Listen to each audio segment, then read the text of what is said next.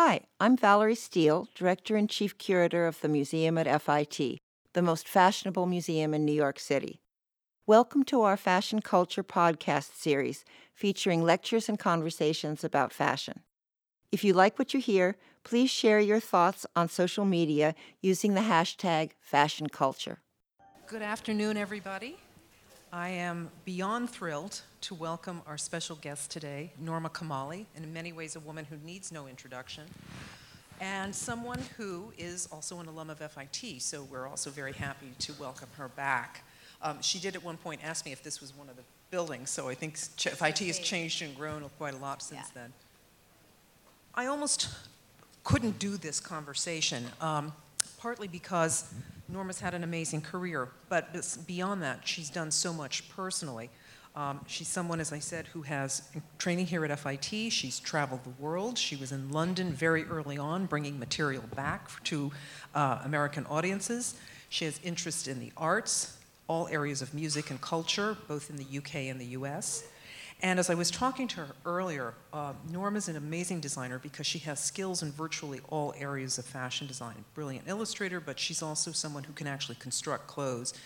And Norma, I think you said something like 90% of the patterns that you use are the end result of your swimwear, that you do that many. Well, yeah, swimwear to me is something I love to do personally. You know, reading a book is fun and exciting, but when I do swimwear patterns, I get the same kind of feeling. It's a very zen, satisfied feeling. Yeah. And one of the things I was going to ask you, we want to start off a little bit about your own personal style, because on the one hand, it's very distinctive. I love it because it's slightly retro, it's very glamorous, but it's also functional and relatable. And I was wondering if you tell me what the date is of you here at the sewing machine. As you can see, I have left, and I don't have a date on that. I think it's definitely early 70s, definitely. And the one, Yeah, I think the that was other one is I have it down as 87. 87, yeah, probably. And I love this one too. You can see the variety. Always recognizable as Norma, but someone who embraces so much. And I think this is one of the other things that we love about your work so much. One of the things also, Norma, is that you have a strong philosophy and belief in taking care of yourself, this idea that health has to go hand in hand with any area of life. And I'm wondering how that started for you. Well, I think everybody can acknowledge that when you feel good about yourself, you feel healthy and you feel like you look good, your self-esteem and body image are definitely affected. And when a woman feels good about herself, she's pretty invincible. There's like, you can't get in her way. Yeah. So from working with women for so many years, we're so afflicted with so many issues about how pretty we are, how perfect we are or not perfect, and it really takes us down. So I started to try to think of something beyond a dress to try to help women feel good about themselves. And speaking of that, I want to touch base on a few of the key design elements. Norma's designed so much over her career that we really can't cover it all, but I think it's important to start with one of the things that I remember when I was a young woman is this collection using sweatsuit material. And the thing that struck me so much, Norma, is that you're decades ahead of everybody else. The concept of athleisure, which we hear quite a lot now, is something that's very common, people wearing yoga clothes as street clothes, but you were doing this way, way before everyone else. Where did these ideas come from? Well, I was actually designing cover-ups for swimwear, and I was an avid swimmer. And every time I would get out of the water, I'd put a sweatshirt on. And at the time, the only place you would buy a sweatshirt was at an Army-Navy store where boys and men bought work clothes and that kind of thing. And so I got gray sweatshirting, and I was proceeding to do cover-ups. And then I did a jacket, and then I did a gown, and I did a pant. And before I knew it, I had this thing that was bigger than I was, and I was overwhelmed by it. And this is one of my favorite photos of that whole series here with Farrah Fawcett in the early 1980s. But Norma, you always gave it a sense of femininity. There's always a sense of the female body as well as form and function on this.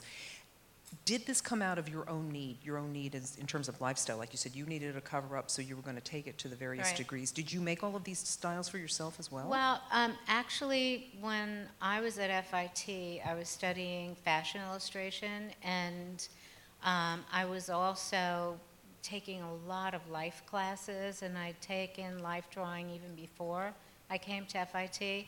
And my initial goal in life was to be a painter, and Michelangelo was my god. And my mother said, you better learn somehow to earn a living, and I got a scholarship to FIT, so I thought, well, maybe I can parlay drawing, but I was always interested in the body, and I really had no interest in fashion design. I was really interested in drawing and painting the human form Right. more than anything, so that I see. obviously translated. Does this have something to do with the fact that you're able to craft the clothes so well? Were you interested in the technical part of fashion initially, or was this something that you picked up in school and then developed later? Well, I have to say I was so anti-fashion at the time, because when I came to FIT, this was still the Mad Men era, and the corsets and all of that sort of coordinated hat and gloves. And I will tell you that FIT students were dressed that way. I was not, and I was really one of the outcasts, and I had a painter mentality, and fashion to me was, I didn't like it until I started, when I graduated and ended up getting a job in the airline to travel, and here I was in London at the very beginning of the next phase, which was So Me. And then I said, oh, I can do this fashion thing. This is different. So there was definitely a switch from one era to another. But just picture FIT, handbags, matching hats, gloves, seriously, corsets, girdles, Yeah. garter belts, stockings, not pretty. Yeah. Not pretty. And there are photographs of you coming back and forth from London, really looking Yes. very avant-garde. Yeah. Not looking like, and when I came back after, and this was the very beginning in London, very, very beginning. I remember going to King's Road to a boarding house somebody told me about. It was $6 a night, and I thought, I have to, okay. It was on Draycott Avenue, and I thought, okay, I'm getting a place there. And I remember going out on King's Road, and there were two shops that were bright colors, and everything was gray. And I said, something's going on there. And the hairs on my arms, I was drawn to it like a butterfly. I had to go.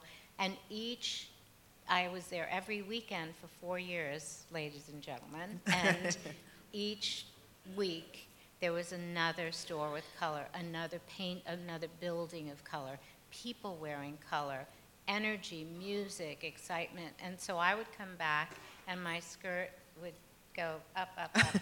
And before that, it's Mad Men time. Nobody is wearing a skirt above their knees, so cars were screeching. I was definitely labeled the prostitute of whatever, because I was showing my knees, and they just kept getting shorter and shorter. And I was definitely, when I was there, I felt right in the moment. When I came here, I was so taken back by the fact that it was still Motown music, Right. and nobody was listening to Right. any guitars or anything like that, Yeah. it was still, we were still so far behind the energy of what was happening Interesting, there. interesting. But there's something also about this concept of the body. The swimsuit becomes another element of your career that is so definable. I think this may be one of the most famous photographs, certainly of the 1960s. It sort of defines it, and here is Farrah Fawcett wearing your work.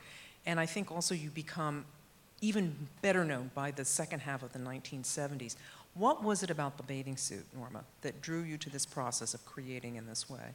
Well, like I said, I'd loved to swim, and I'd spent so much time with anatomy and learning to draw and movement and form, and I loved dance. Rudolf Nureyev was on my wall, Michelangelo all over. So that was what I was seeing. So a swimsuit covers a very small part of the human form. Right. And so understanding that a swimsuit is like a piece of sculpture, it's got all sides to, and they all have to work together. So I really loved it personally, and it was just intuitively something I was going to do. Yeah. And this cover actually launched me now, in perspective, 1977, swimsuits were low leg. They were not high leg. And swimsuits were printed. There were a lot of flower prints. Swimsuits were cotton with elastic threading in them. So using this fabric in a solid and a high leg was very off the charts. And when Sean, who was Scavolo's stylist, came and said, I want to put that on the cover of Cosmo, I was like, really? You're going to do that? And he said, I'm doing it. And the beauty of it is that, shockingly, it put me in the swimwear business. But I remember Bloomingdale's coming up to see the collection because everybody was talking about it. And they came up, and I had a model to show the swimsuits. And they just got up and walked out. And I'd never done wholesale before, and I thought, wow, this is weird, the way wholesale business is run. and then it wasn't that much, maybe 10 years later, that I happened to be in a meeting with the woman that got everybody to get up and leave, and I understood a little bit more that that wasn't really the way wholesale was done. And I could not keep it in, and it was like a different kind of business meeting completely. And I said, you know, I'll never forget my impression of what the wholesale business was when you got up and walked out. She said, oh dear, we really loved it, but it wasn't right. I said, well, you could have said goodbye. But it was, you know, that's how you learn. There we are. But you know, the thing is, here we have your incredible swimsuits, and I'm sure all of you are familiar with these images. The thing that strikes me, and what so many people have said, though, is that it fits so many different body types, Norma, and that's got to be at the base of what you do, like you said, respect for the body, but respect for women in particular, because there's probably no more terrifying garment for us to put on and wear in public than Definitely. a swimsuit. Yeah. Definitely. But we're flipping through these quickly because we do want to give all of you a chance to talk to Norma as well.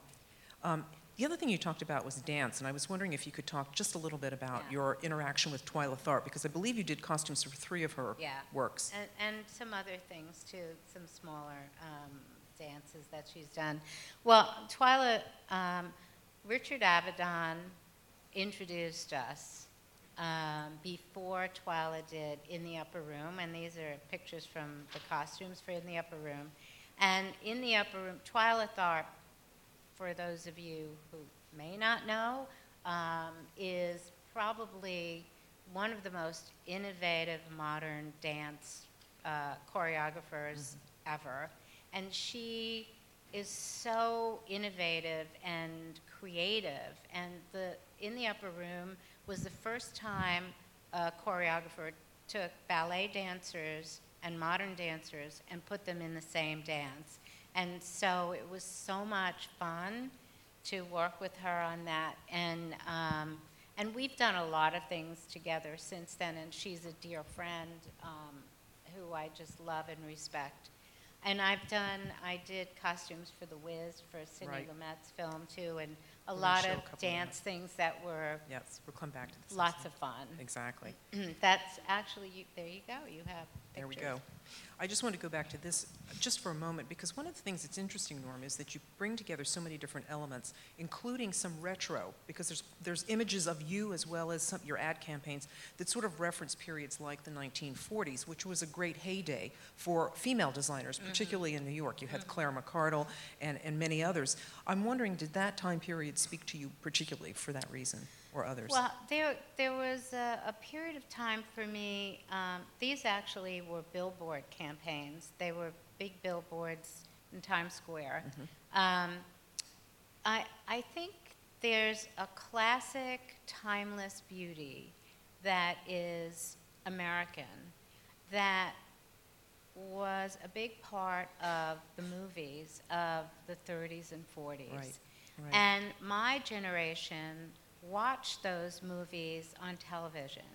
And how could you not be influenced by the classic? I mean, that face is still a classic, That's timeless right, face. right. The hair, the makeup, the just everything about the clothes are still red carpet clothes. Yes, There's yes. nothing different on the red carpet. Right. So the American fashion doesn't really have a deep, long history, but American film is really where the classic, timeless American fashion, to me, has its roots. Yeah, that's a great point.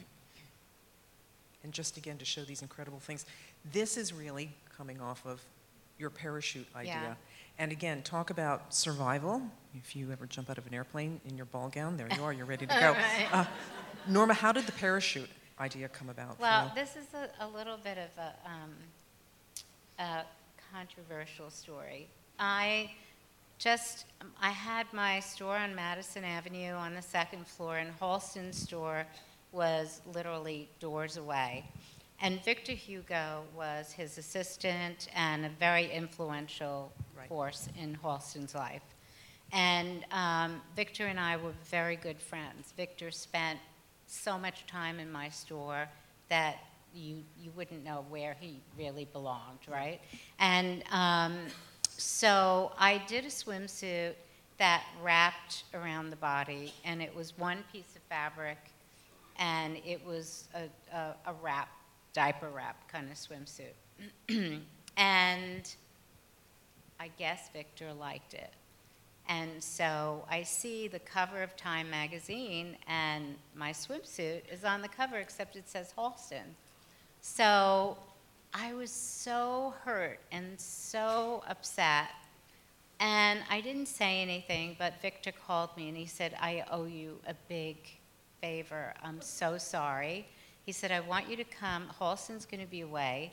I want you to come to Halston's house on Saturday. I said, I'm not going. And he said, no, you must go. You have to let me say I'm sorry. And so I go to Halston's house. Halston's house was a brownstone where the interior was cut out, and you can see the skylight all the way at the top. And it's for sale for $40 million. By the way. Yeah. And there was a big ottoman right at the bottom, and on the first balcony, so Victor told me to close my eyes and sit on the ottoman, and on the first balcony he dropped a parachute on me. And he said, I know that you're going to do great things with this, and this is my way of paying you back. There we are. Let there someone you go. steal your idea. So it was good. I don't care about Time magazine. Yeah. This is totally better. And this dress is so amazing. This was also in our Impact exhibition in 2012. Yeah. And it was interesting because when we asked the designers, this was a celebration of the CFDA's 50th anniversary, your piece and Tom Brown's piece were the first to arrive. And they were extraordinary garments, but both of them had a lot of feathers on them. And I thought, I wondered if this was a portent to come. I was wondering if that was going to be one of the themes. But as much as these are innovative, Norma, what we're really thrilled with is the sleeping bag coat. We know that you created it as early prototypes as early as 1973, and the version that we have is from 1977. And this coat has been a star. This may be the one item that I think people most closely associate with you. It was a great seller then. When I went to college in the late 70s, I had one, which meant that young women could afford it. It was not just for the elite. And it is still being worn today. We're going to see some examples. I'm wondering, Norma, if you could tell everybody how you came up with this incredible idea. In the early 70s, I used to go camping a lot. And I would go upstate and canoeing and camping. I loved it. And I would sleep in my sleeping bag in a tent. And one night, it was really cold. It was getting towards the end of August.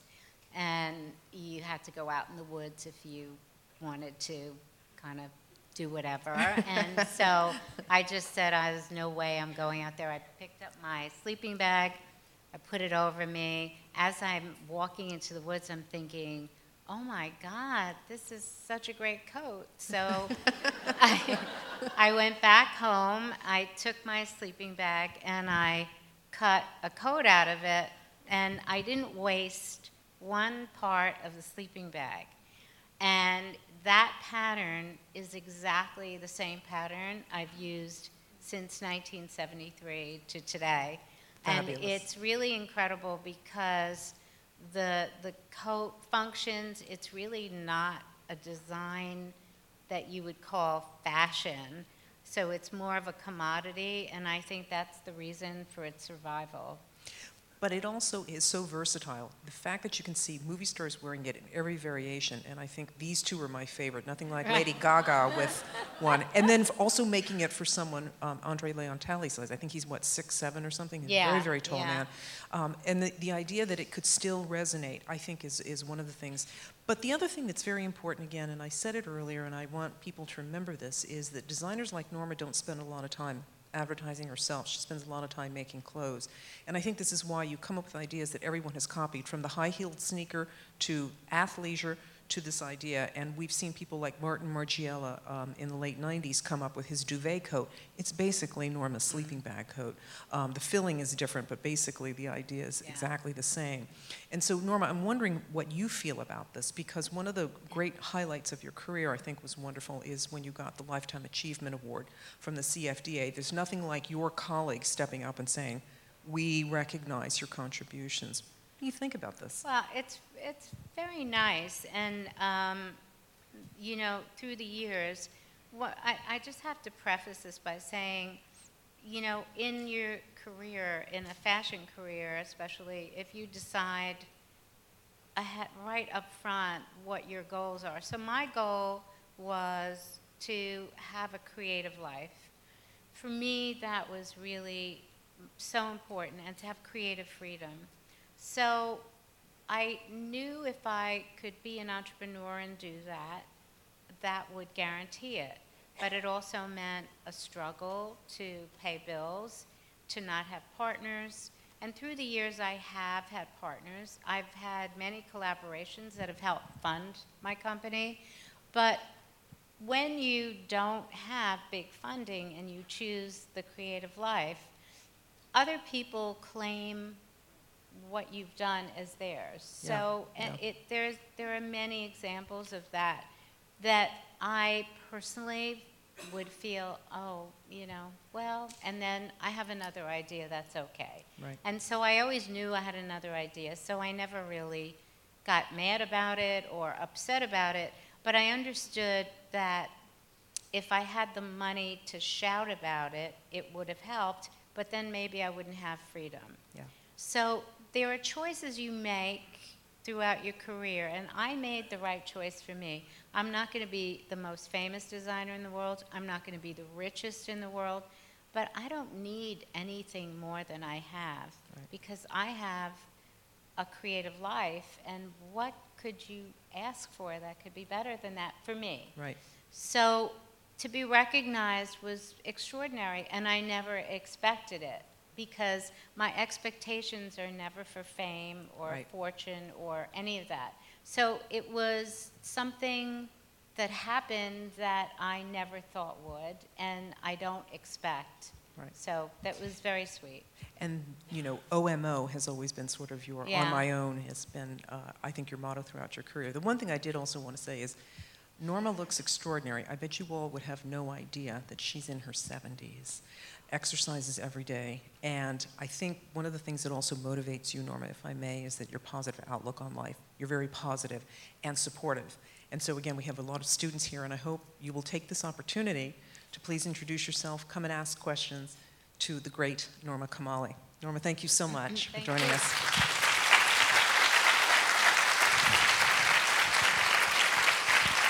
Mm.